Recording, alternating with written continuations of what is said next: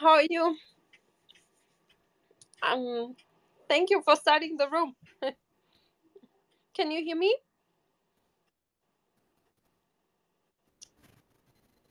Uh, um, uh, Let me write you. Can you? mm, Yes. Yes, you can Thank hear you me. for. Perfect. Can you hear me? If you could do me a favor, could you click on my profile Hello? picture and then make me a moderator so I can share a link and help you with with the if people want to raise their hand and ask a question. So when you click on my profile picture, Yeah. on the bottom there should be make moderator.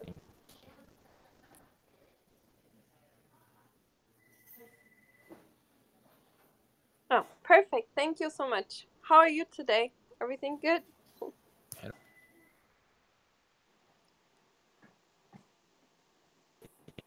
Hi, So, Victoria. How are you? Hey, nice to see you.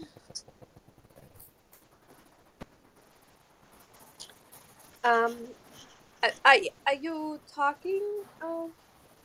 Me? great. No. Dr. Yanagisawa. I'm just checking Good. if we can hear Good. you well. Yes, good. You're Hey, breaking up a Fukuma. little bit. Welcome. So, Yeah, we cannot hear you very well. Can everyone hear me? Is it on my side? I can hear you, Katarina, and Dr. Yanagisawa. I cannot hear you very yes. well. Hey. Sorry. Oh, no problem. Doctor, if you have any headphones on, sometimes that makes it more difficult to hear the speaker on Clubhouse. We find that it can work best with just using the speakerphone if that's possible.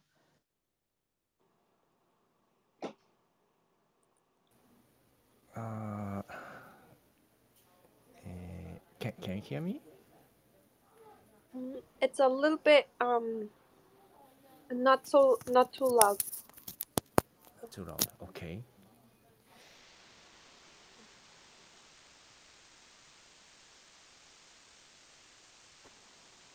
Okay.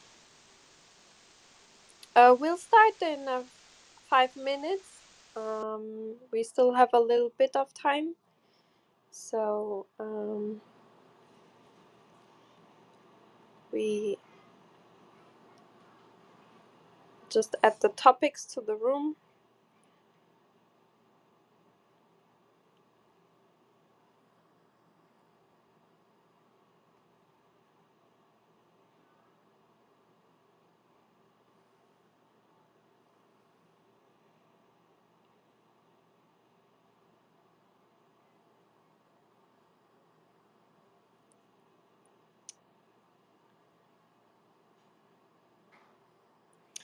Great.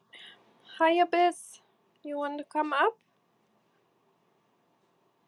Hi, everyone. In the audience, we'll start in a few minutes. Thank you for coming.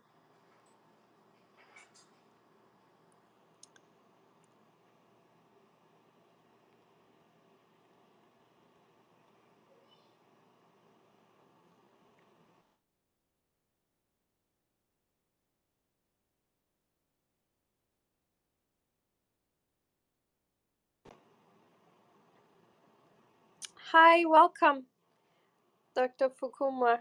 How are you today? Can you hear us well? We're just checking the.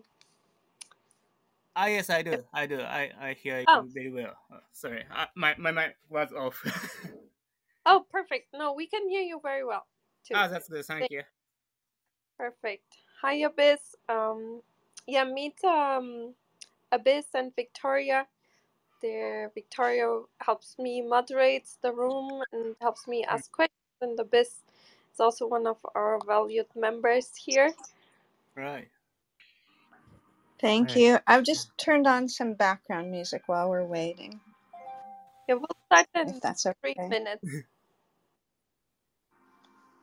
Okay. I've chosen this composer that I really love, Ryuichi Sakamoto.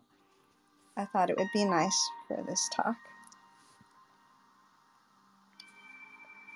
Is one of your colleagues in the audience? Do you want to invite him?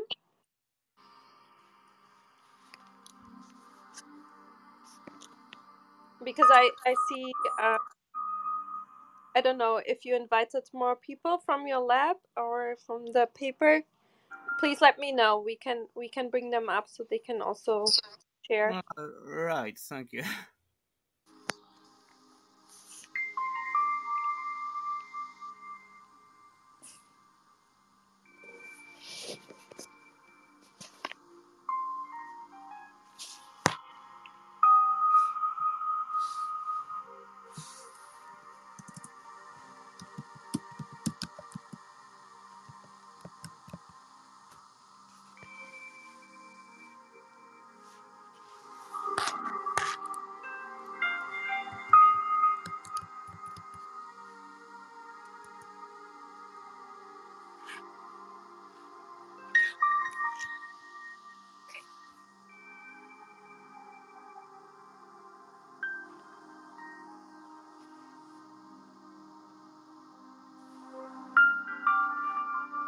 Welcome, Dr. Shah.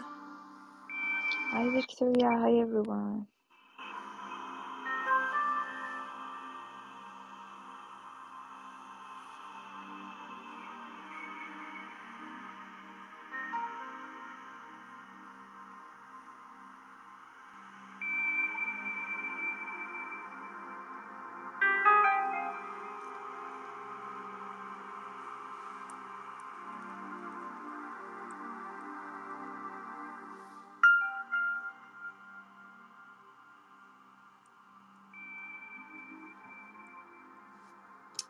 Good evening, Dennis.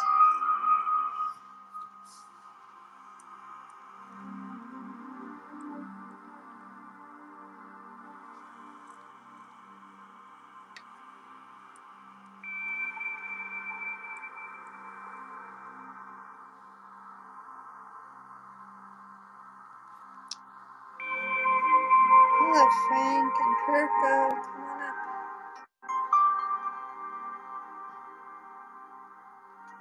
How's it going, guys and gals?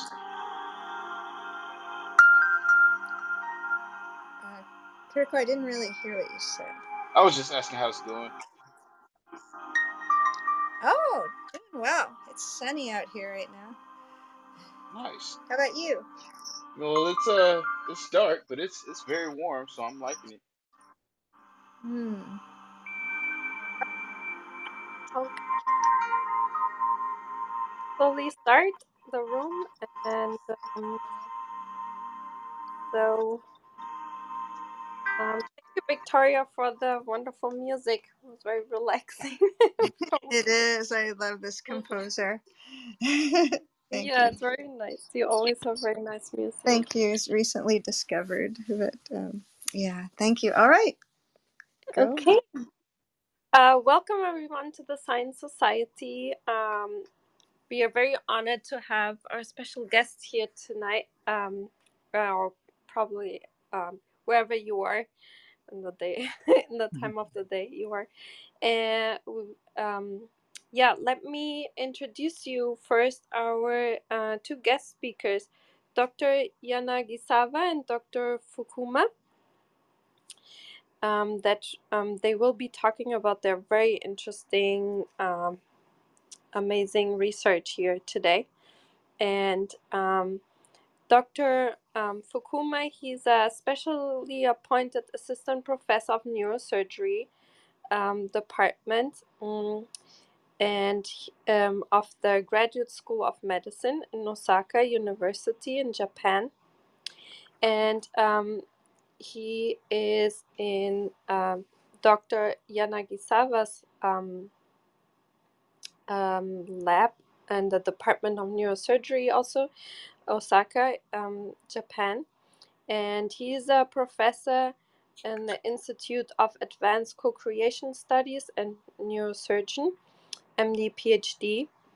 And prior to joining the institute, he was a lecturer in the Endowed Research Division of Clinical Neuroengineering at Osaka University, and he received his PhD in neurosurgery from Osaka University in 2009, and he was a postdoctoral researcher there afterwards. And he received a Young Science Prize from Max Japan in 2013. And the research is in clinical neurophysiology and clinical application of brain-machine interface and neurofeedback, which includes analysis of intracranial signals implanted in human patients. They are particularly interested in decoding and control of cortical information using big data of brain signals and human behavior. It's really an honor to have the two of you here. And if it's okay, Victoria would ask you a more general question in the beginning, and then the stage is yours to share your research. Is that good? Uh, I asking me. Well, it's alright. Yeah. Yes, of course, yes. Okay. Thank you, Victoria.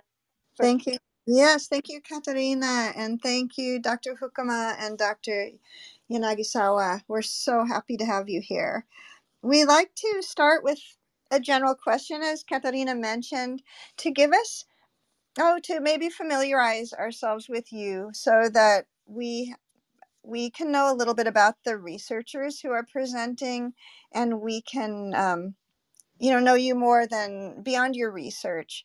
And so if it's okay, my question is a two-part question. And so this can go to both of you. Mm. Reflecting on your experience in childhood or maybe later, can you recall when you realized a strong connection or maybe an attraction to science or scientific exploration? Maybe it was a teacher or an outing you were on, but something that made you feel that pull, that told you science was something that you really identified with. And then can you share an overview of the path that has led you to the research that you're presenting here today? Thank you.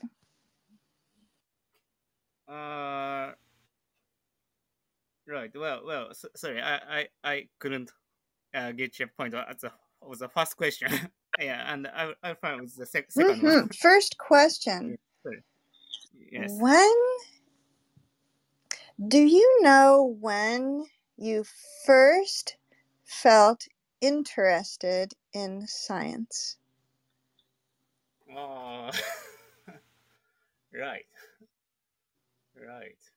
Uh, well, it's quite a difficult question, actually. Yeah, and it's okay Yeah. if it's Yeah. Well. Yeah. Well, actually, I was interested in research when I was quite young, and then I just get interested with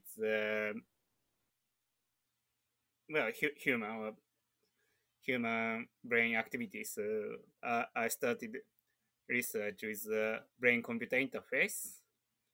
Yeah, right.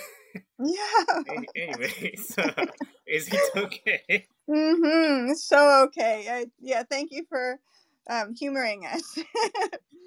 And yeah, thank you so Right.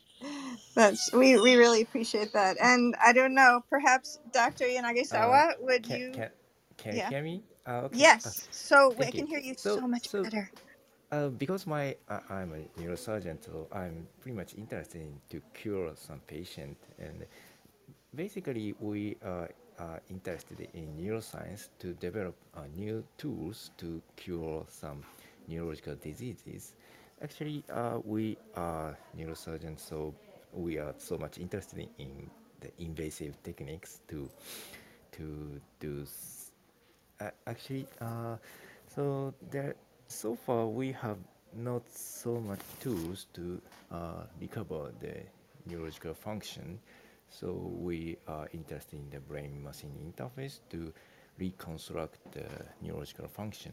So, as I'm not quite sure when I have developed the scientific interest. I maybe I'm so much interested to uh, to contribute to to the to treat the patient in a young age. Maybe that's that was affected by my parents. I think. Uh, is it?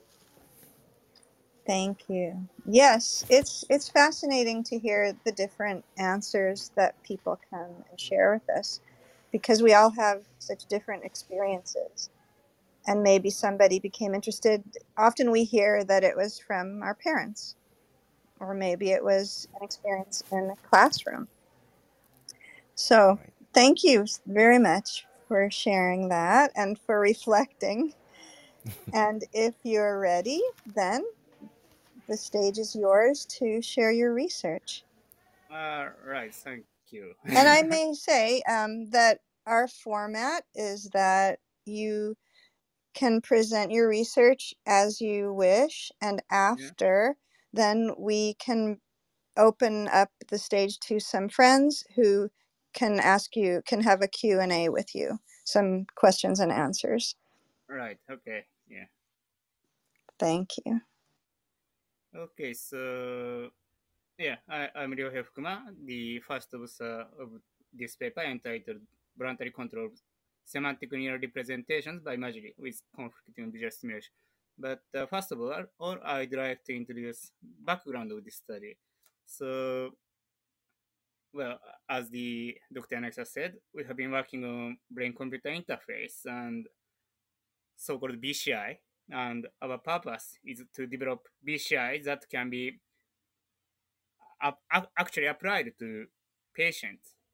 So, among many types of diseases that BCI can help the patients with well, ALS have strong needs for BCI because when ALS gets severe, patients gradually lose control of their muscles and finally they become locked in state. So that means also they have very good cognitive functions, they become paralyzed and unable to communicate with others. And actually, many researchers have been working on BCI so that the patients can communicate again with others. And actually, some researchers have already shown that with implantation of electrodes in their brains, the patients can use some spelling machines to communicate. Well, but there is some problem. These BCIs relies on the motor-related activity, where these motor-related activities are known to lost when ALS disease progress, and compared to the motor-related activity, vision-related activity is known to survive longer. So we focused on imagery-based BCI. So that's very, very background of this paper. So for the purpose of the BCI, we needed to solve some important questions. So, well, if I think you have some PDF or something. So please look at figure 1B and imagine the vision-based BCI is in use. So the patient is on the bed and the feedback monitor is placed in front of the patient. So first question is that if the patient can change their brain activities by visual imagery while looking at the different image on the feedback monitor. So, well, when we see something, for example, when we see human face, vision-related brain area called visual cortex activates with some special pattern, which we call neural representation. Interestingly, when we imagine same thing while we close our eyes, visual cortex is activated with similar pattern as if we were looking at the human face. But what will happen if we imagine while we open our eyes? So I think it's quite easy for you to imagine something while looking at someone's face. But the neural representation while looking at something while imagining different things has been poorly understood. And the second question is that if the patient can control the image in the feedback monitor by visual imagery. So we tackled these two questions in this paper. So first of all, we built a hypothesis because we know that the visual perception and visual imagery evoke similar neural representations in the visual cortex. Our hypothesis is that imagining an image would activate a neural representation of perceiving the imagined image even while watching a different image. So, well, let's consider how the imagery-based BCI works if this hypothesis is true. We first create a decoder to infer perceived image from the brain activity. And then this decoder is applied in the real-time decoding like a situation shown in figure 1b. At first, the feedback monitor shows some random image, but the feedback image on the monitor is updated every 250 milliseconds. So when the patient visually imagine an image for a certain category, the imagery should change the brain activity a little bit toward to the neural representation of perceiving the image of the category. So the feedback image become a little bit similar to the imagined one. Even if this change is very small, successive changes will eventually show the image representing the imagined category. This is what we expected for the imagery-based BCI. Then, let me introduce two key techniques we used. First one is the recording method of the brain activity. To record the brain activity, we used electrocorticogram, also known as intracranial EEG or ECOG. It's a EEG, but the electrodes are placed on the cortical surface of the brain and often used to find the focus of the epilepsy. So you can find the electrode locations in figure 1A. And the second technique is word-to-vec. Word-to-vec is a method to convert a word into a vector so that linear operation can be performed. Most famous example is that the vector operation of king minus man plus woman makes queen. Using the 1000 dimensional space acquired by a word-to-vec model, we performed decoding. Well, so let's go into the detail. First, patients were shown with the 60 minutes videos consisting of various kind of scenes such as humans, animals, landscape, space, and food, and so on. You can find these scenes in the figure 2. Of course, we recorded the ECOG while they watched the videos. And from the videos, we created 1000 dimensional vectors, which we call scene vectors. Every 1 second, image was cropped from the videos and annotated by volunteers. The annotations were divided into nouns, verbs, and adjectives, and then they were converted into 1000 dimensional vectors for each. The vectors of one scene were averaged to create a scene vector. Figure 1b shows the results of the principal component analysis to the 3600 vectors. Well, because we have 1 hour videos. The horizontal and vertical axis denote first and second principal components of each scene. Roughly speaking, first component meant human face versus others, and second component meant word versus landscape. For these three categories, well, I mean word, landscape, and human face, we selected 50 scenes each. The selection was based on the highest correlation coefficient of the scene vector with the vector for word, landscape, or human face. Well, for the vector of the human face, we just average the vector for human and vector for face. These selected scenes are shown with the color dots in figure 2b. and the average brain activity in the high gamma band, while the high gamma band is frequency between 80 to 150 hertz. And so the average brain activity in the high gamma band, while the patient was shown with these scenes, are shown in the figure 2C. Well, you can see some activation in the visual areas shown with the green and the blue color. Each denotes the early visual areas and higher visual areas. And the electrode that activate differently by the categories also shown in the rightmost panel in the figure 2C. So the electrodes in these higher and early visual areas responded differently to the scenes of the different categories. Then we perform the decoding analysis. From the high gamma band brain activity, we infer the scene vectors using regressions. The result is shown in figure 3. Figure 3a, the inferred vectors were converted into the PCS space acquired in the figure 2b, and we calculated the correlation coefficient between the values of the actual principal component and the values of the inferred principal components. The first component showed the highest correlation coefficient around 0.4.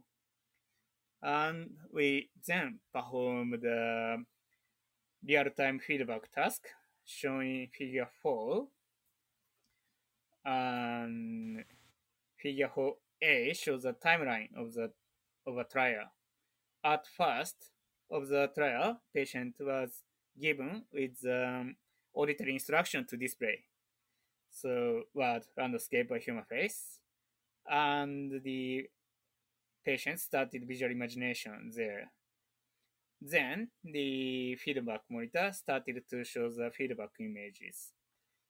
And in each trial, 32 feedback images were shown with an interval of 250 milliseconds. And the feedback image was selected from the cropped images of the stimulus videos based on the highest correlation coefficients between the scene vector and the vector inferred in the real time. So feedback images of representative trials are shown in figure 5a. And we calculated the decoding accuracy again based on the correlation coefficients for each inferred vector for one single feedback image.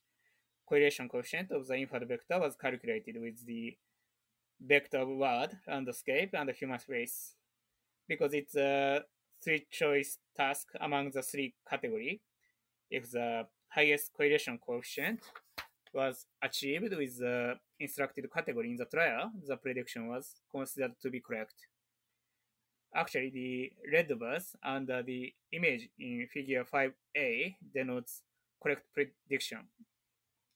Timeline of the accuracy is also shown in figure 5c. And to evaluate the overall accuracy, we did the similar three-choice evaluation using the correlation coefficients averaged among the 32 feedback images in the trial. The accuracy was in the range of the 41.76% to 50%, where the chance level accuracy was 33.3%. And all 4 patients participated in this real-time feedback task showed the significant accuracies. So that means the patients could control the BCI using the imagery. But toward which direction did they control? To evaluate this point, we concatenated all the inferred vectors and the vectors of the instructions during the real-time feedback task and again compare them in the PCA space. The correlation coefficient for each component is shown in figure 5F. And well, I think it's a bit interesting. So component 1 shows the lower correlation coefficient compared to component 2. So the relation is different if you compare the figure with the figure 3A. And then we performed another task to evaluate how the neural representation actually changed due to the visual imagery. So experimental paradigm of this task is shown in figure 6A. At first, the patients are shown with an image of a landscape or word. During this period, they were instructed to remember the image. We call this period as the non-imagery period.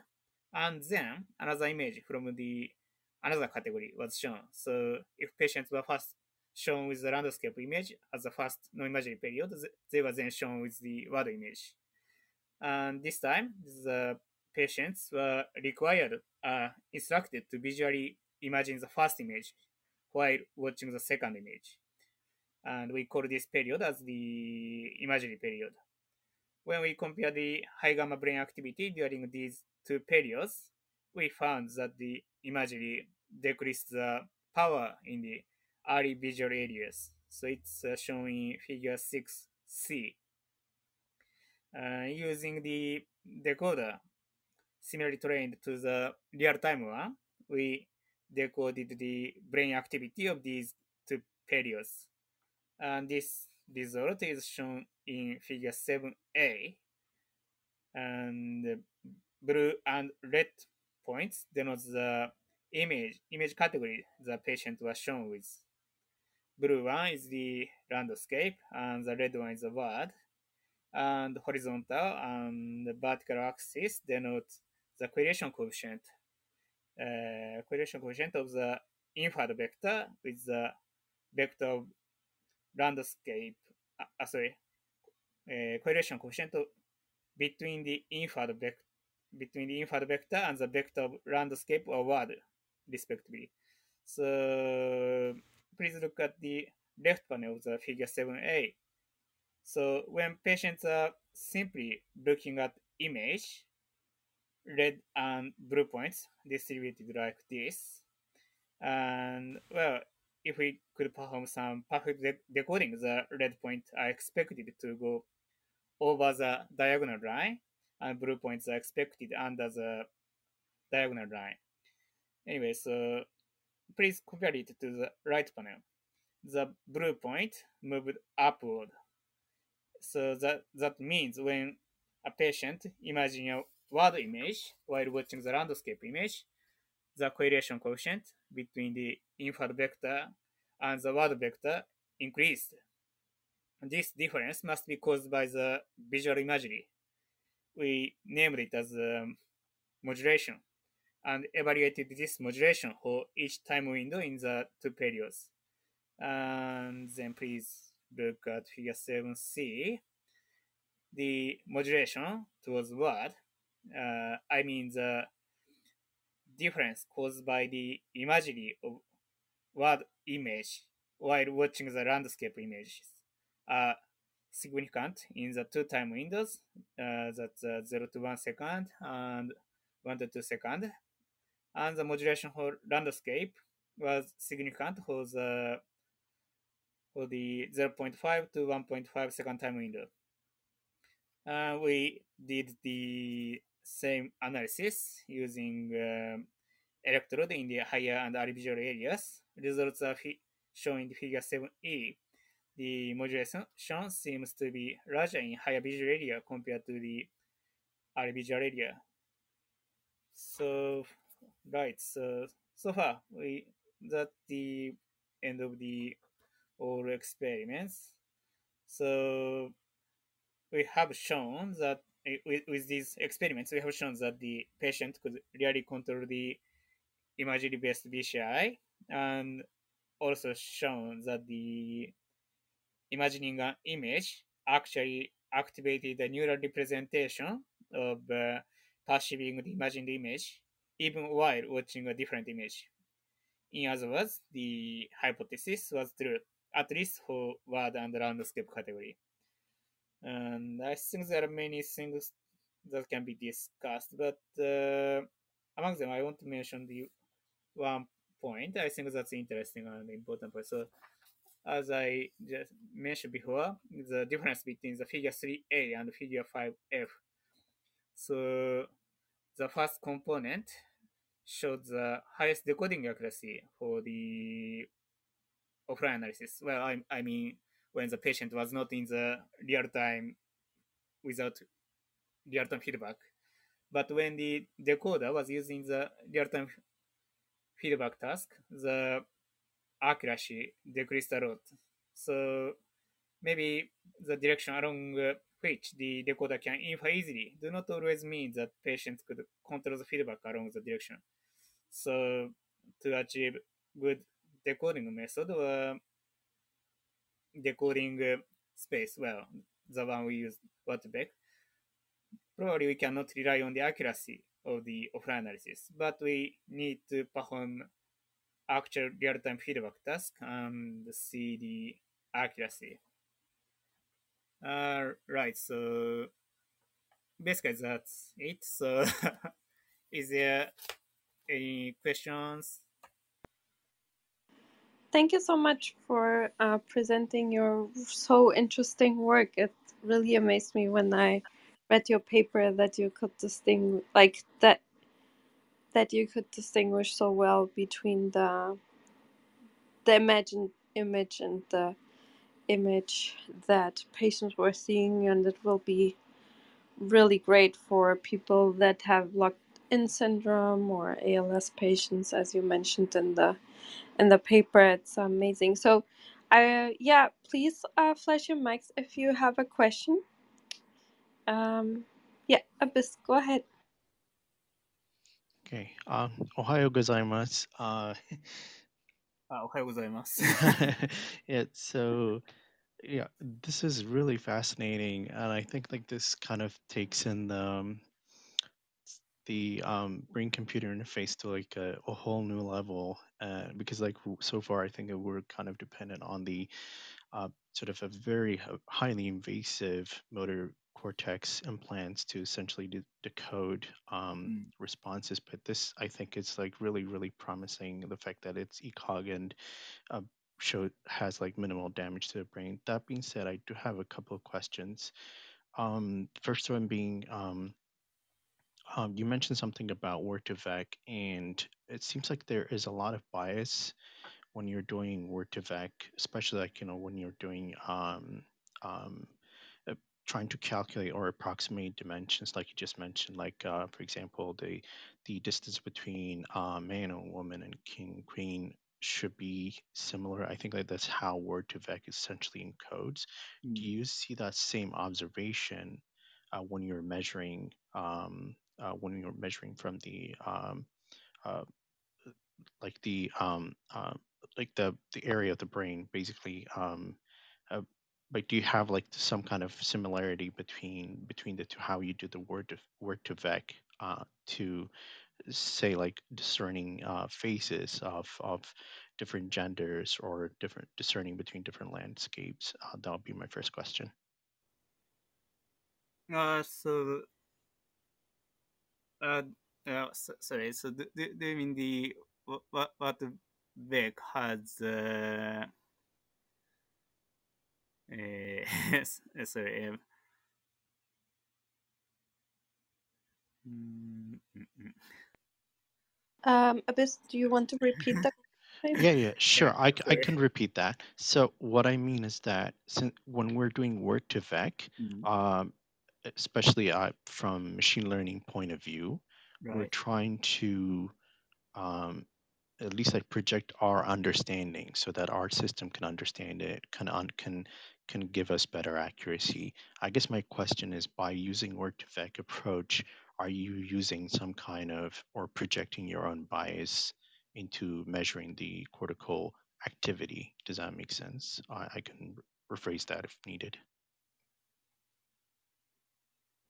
Well, so well, sorry, I'm not sure if it's answering to your question, but the what Beck is well, so as a research using the fMRI shows that what Beck already shows that what Beck is can be used to brain decoding, and when so from the brain activities they show that the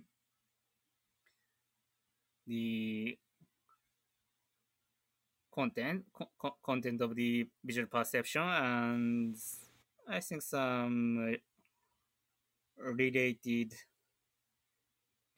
feeling or something, and Hi. Can I add something? yes, Actually, please. so I think that there are some biases using the word to back. I think there are two biases in here. One is the word to back itself. So word to back has the relation of the words among them. So and that was learned from the Wikipedia. I mean the natural language sentences.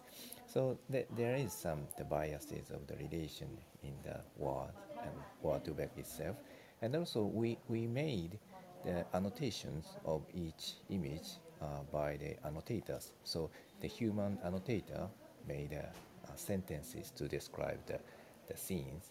So that makes some biases. I mean the uh, so so human bias and word to back itself bias. So but actually, maybe he did not explain, but we tried some several other method. I mean, several other representation space, but among them, this word-to-back representation space was the best to be controlled so far. So I think that yeah, it depends. That our result depends on the representation space itself, and we need to find some good space to fit the brain activity, or especially the perception and imagery. So we are not quite sure what kind of feature or what kind of property is necessary to create such good representation space, but so far it's working well.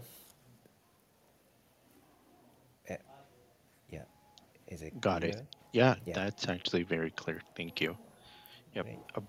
And my second question was, there is a condition. Well, technically, it's not a pathology, but there is a condition called aphantasia, where people are unable to imagine things. I don't know if that showed up in your, at least like if you try to address it as a potential problem when people go back to like reimagining the scenes that were they were given, so that you can devise a very stable and robust kind of BCI based on the visual system.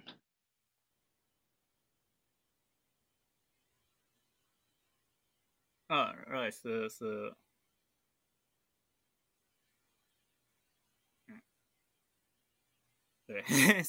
you mean the so these kind?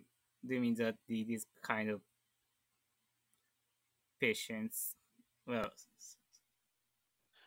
Yeah, so cannot use imagery to control?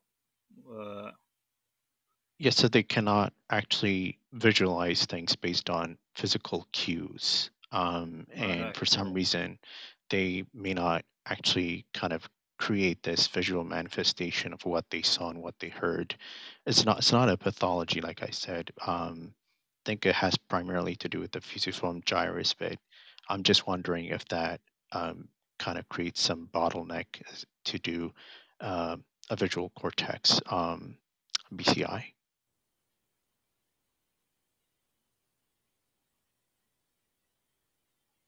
Right. Well, So you mean the difference of the imagery, the ability to imagine something? So May I jump in and explain about it? yeah, yeah, Because there was a research. First of all, thank you so much for the fascinating research. There was a research released recently, and some of the researchers, they found that the people who are experiencing aphasia, actually, that was about the contraction of the pupil of the eyes. Through the light and dark pattern, because they cannot have a visualization. And I think that abyss means that, did you find any further information from your research that it can be related? Because they cannot have a visualization. And when they just put the pattern of the light and dark, they just notice that they don't have any reaction towards to it. oh yeah. We haven't actually the so evaluate the so the I'm not quite sure the patient. I mean the patient cannot this imagine something. Yes, basically they just explain that Um, through the light and dark, there is a different. I mean, what with the what, Katerina? I think Dr. Yanagisawa is saying that they didn't analyze data from patients that have this difficulty, so they cannot answer the question. Yeah, basically that's true. But yeah, so but of course it depends on there are some differences of the ability to imagine something. So some patient looks difficult to imagining. So someone says that he or she cannot imagine anything. So that that's a very difficult part. But in in uh, in our system, so BCI is a kind of closed loop system. So the patient can learn how to control the presented image by controlling their brain activities. That's the simple explanation of our system. So although we have instructed to imagine something, they might can control their brain activity by other strategy something. So it's we are not quite sure so far we cannot say that they can control the system without imagery, but it might be possible to control the by some other strategies without visual imagery or something. It, Yeah, thank you. yeah, Yeah, great. thank you. Thank you. Um, anyone else has questions with some? I want to ask my question if Oh, it's possible. So my question is about your, samples actually from E1 to E21 with epilepsy. I was just wondering, those people have a genetical epilepsy, or it just happened, for example, from the TBI or any kind of brain injury? This is my first question. Yeah, actually, I should answer to this question. So, most of the patients are focal cortical dysplasia. So they have some genetically some abnormal brain regions around the visual or occipital or temporal cortex, and yeah, I think one patient had the some trauma, but I think one, two, four. Yeah, yeah. I think the E1 to E4 were all FGD. I guess. Yeah. And is there any kind of brain asymmetrical between the patient, or did you evaluate that or not? Asymmetrical. Yeah, I think one patient had kind of asymmetrical, a little bit atrophic brain in occipital area.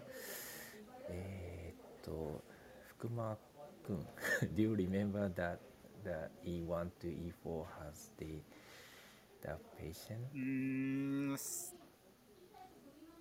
Sorry, I don't really remember it. Yeah, I think the E1 to E4 has no such asymmetry, but we recorded all 17 patients. Among the patient, yeah, we have some asymmetrical brain.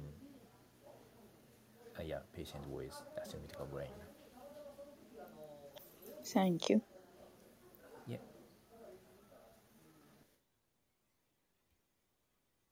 Wissam, did you have a question? No, I'm just listening. I came in a little late, but I'm definitely gonna catch the replay. But I just ran a room I was presenting for like 3 hours, so a little tired. But thanks for the room. This paper is super interesting. I've been glancing at it, so I'm glad you've set this up, and I'll definitely catch up on the replay. Yeah, sure. Thank you. Frank, Denise, did you have any questions?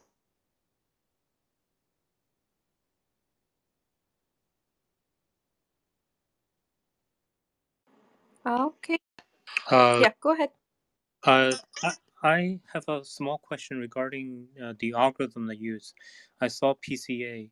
Are you considering any other learning algorithms in your work? So what did you ask? So is our so applying PCA to something. So sorry. Please repeat your question. Yes, I saw. I only had a chance to look through your paper briefly, so I haven't read in detail. But I do catch the keyword you're using the algorithm PCA. Yes. Yeah, I was wondering, curious. Are you considering other similar machine learning algorithm as well as a comparison? No. So well, for the decoding itself, we perform the ridge regressions, and PCA is well just kind of to show the clear result. Yeah, we actually we want to evaluate the how the space well so what big space with the 3600 Shin vectors what kind of so well I want to evaluate the space itself and the how the subject controlled the feedback images within this space. So we used PCA, but So Dr. Fukuma used the PCA to represent uh, the how representation space is, but he also applied the TSNE to make the clustering visualization of the representation space. Could, could you explain the difference? right. So yeah, so for the visualization, I perform the TSNE. That's as a method to embed the high dimensional space into the very very small space with a very very small dimensions. So and the well, actually the result is shown in the supplemental figure, I think, and the when I perform the visualization with the figure like the visualization of the 3600 Shin vectors like the figure 2b, well, I get very very nice clustering, and each cluster contain similar meaning. So scenes with the landscape made nice clusters, and scenes with animals made another nice clusters. So well, from these results, I could say that the scene vector capture the semantic information nicely. Yeah. And also, Yeah. if I can add some few things, in doing BCI, PCA is like pretty much this sort of the standard. As long as you can capture much of the variance, you can apply PCA and just play around with the two principal components. That would reduce a lot of dimensional hectic process bed, and taste needs as well is like a really good way to uh, essentially reduce the dimensions. But if you have features that seem to have some kind of correlation, you can reduce them in two dimensions so that you can get you know equal space, or at least like reduce the spacing between similar features. So yeah, I just wanted to add that up.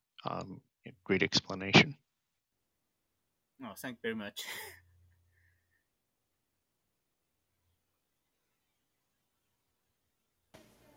So, I by the way, yeah. yeah, Uh, go ahead. Ah, so one thing I need to add maybe so although we used PCA to the visualization, but we didn't do the machine learning in the PCA space. I mean, we did not reduce the dimension to make the decoder or to make the feedback. So the patient are controlling the 1,000 dimensional space even in a closed loop situation. Sorry.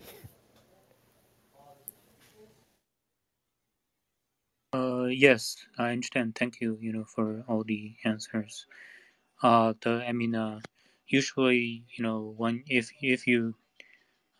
there's a need, because sometimes the data lives in a very sophisticated higher dimension, so sometimes a researcher will augment their linear reduction algorithm with the nonlinear ones. Yeah, so I was just curious. Yeah.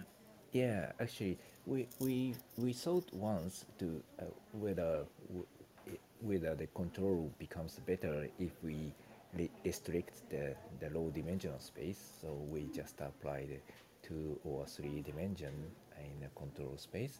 But unfortunately or interestingly, it was not so much good result. I mean, the patient more easily controlled in a 1,000 dimensional space compared to the 2 dimensional to 3 dimension. So I'm not quite sure the reason, but I think that this 1,000 dimensional space in the world to vec space has the meaning as itself. So the restricted to 2D or 3D PCA component has losing is losing some more information. So I think that caused the controllability.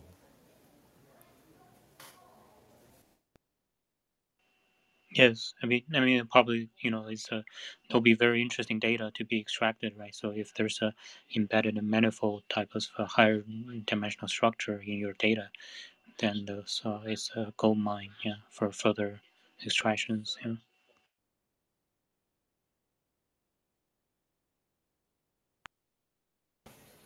Yeah, thank you so much. Dr. Fukuma, do you have any comments on that? Uh, no. Well, well, I have no additional comment on this. I thought you mentioned later in the discussion about the different differences between the gamma activity and the alpha beta activity that convey the top-down signals, and the that they change over time, if I understand it right, and that the imagery task was modulated by the gamma band. Is that correct? Uh, Well, so in discussion, yes, we discussed with about this point. Yes, gamma sheet and gamma band activity. Well, previous studies says that the sheet and gamma activity conveys the bottom-up information. So that's actually information about with the of the perceiving image, and alpha beta activity conveys the top-down information. So we think that's the information about the imagery itself. So and the well, actually in our studies, we decoded only in high gamma band because it has the highest accuracy compared to others. And yeah, but the yeah, I think it's consistent with the previous study because they say that the gamma band activity conveys perception information and actually receive the highest accuracy. And yeah, and actually some studies says that there is some coupling between the low frequency band and high frequency band, cross frequency coupling. So maybe through this cross frequency coupling, the modulation, so I mean the imagery affect the activity in the high gamma band, conveying the bottom up information. Well, but it's just a speculation because we haven't performed that kind of analysis. Yeah, that's really interesting to me. Um, do you think that if you record more and more data, that maybe one day, I'm not sure how comparable the EEG data, like purely EEG data, would be, but do you think if you train enough with your more clean data from the implanted BCI, do you think you could train basically with that data, EEG data set, and you could get clean the data basically to get information that's comparable with the quality you have right now with the implants one day? Actually, I don't think so because well, as you know, EEG, so scalp EEG can only capture information with the frequency up to like maybe 30, 40 or 50. And with, well, I think I have some result for that. Yeah, so if you see the figure 2A, that's replicability of the brain activity. So, well, as I thought, the patient was shown with the 60 minute video, but actually we have shown them another video consisting of a whole repetition of the 2.5 minutes videos, and we just evaluated how the brain activity replicate between this repetition. So if the color is high, the brain activity was similar between the repetition of the videos. But if you see the alpha or beta map, the replicability itself is very very low. And well, and I think if you see the supplementary figure, I think you can find some decoding result with alpha or beta band, and it's much worse. So, because the EEG cannot capture this high frequency activity like high gamma or low gamma, I think it's difficult. But that depends on the sensor, I guess. So maybe it's the problem of signal to noise ratio. So if the signal is higher, it's easy to decode. But if the noise is small, it's also the high signal to noise ratio. So if we can reduce the noise, if you can develop the new sensors to be attached to the scalp, which can reduce the noise, we might record the high gamma activities. So, for example, if we can add or repeat the same stimulus several times, and if we can average the activity for the same stimulus, we can get some high gamma activities even in a low signal to noise ratio. But but in this case, we are controlling the the, the in a closed loop online situation. So it's difficult to use the multiple stimulus or average of the multiple stimulus. So so yeah, but it depends on the sensors. So if we can develop the nice cleaner, a nice electrode to get the high signal to noise ratio, yeah, we can develop that kind of non-invasive PCI. Thank you so much.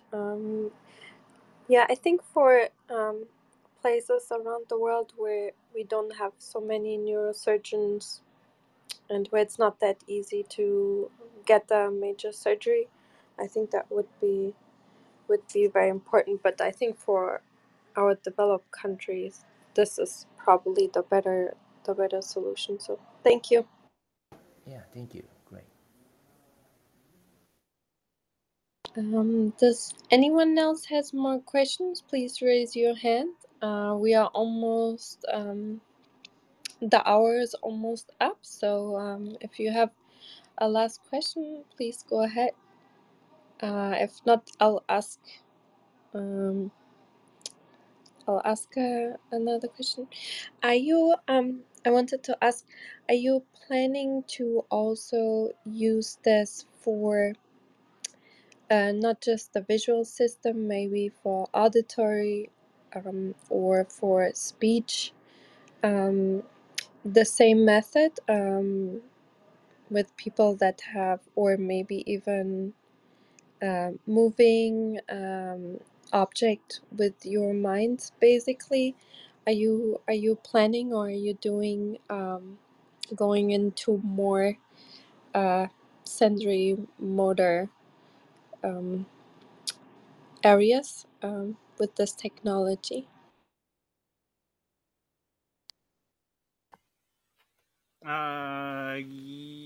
Yes. Well, I agree. It's very interesting to do similar thing with the auditory or maybe some text text on the screen.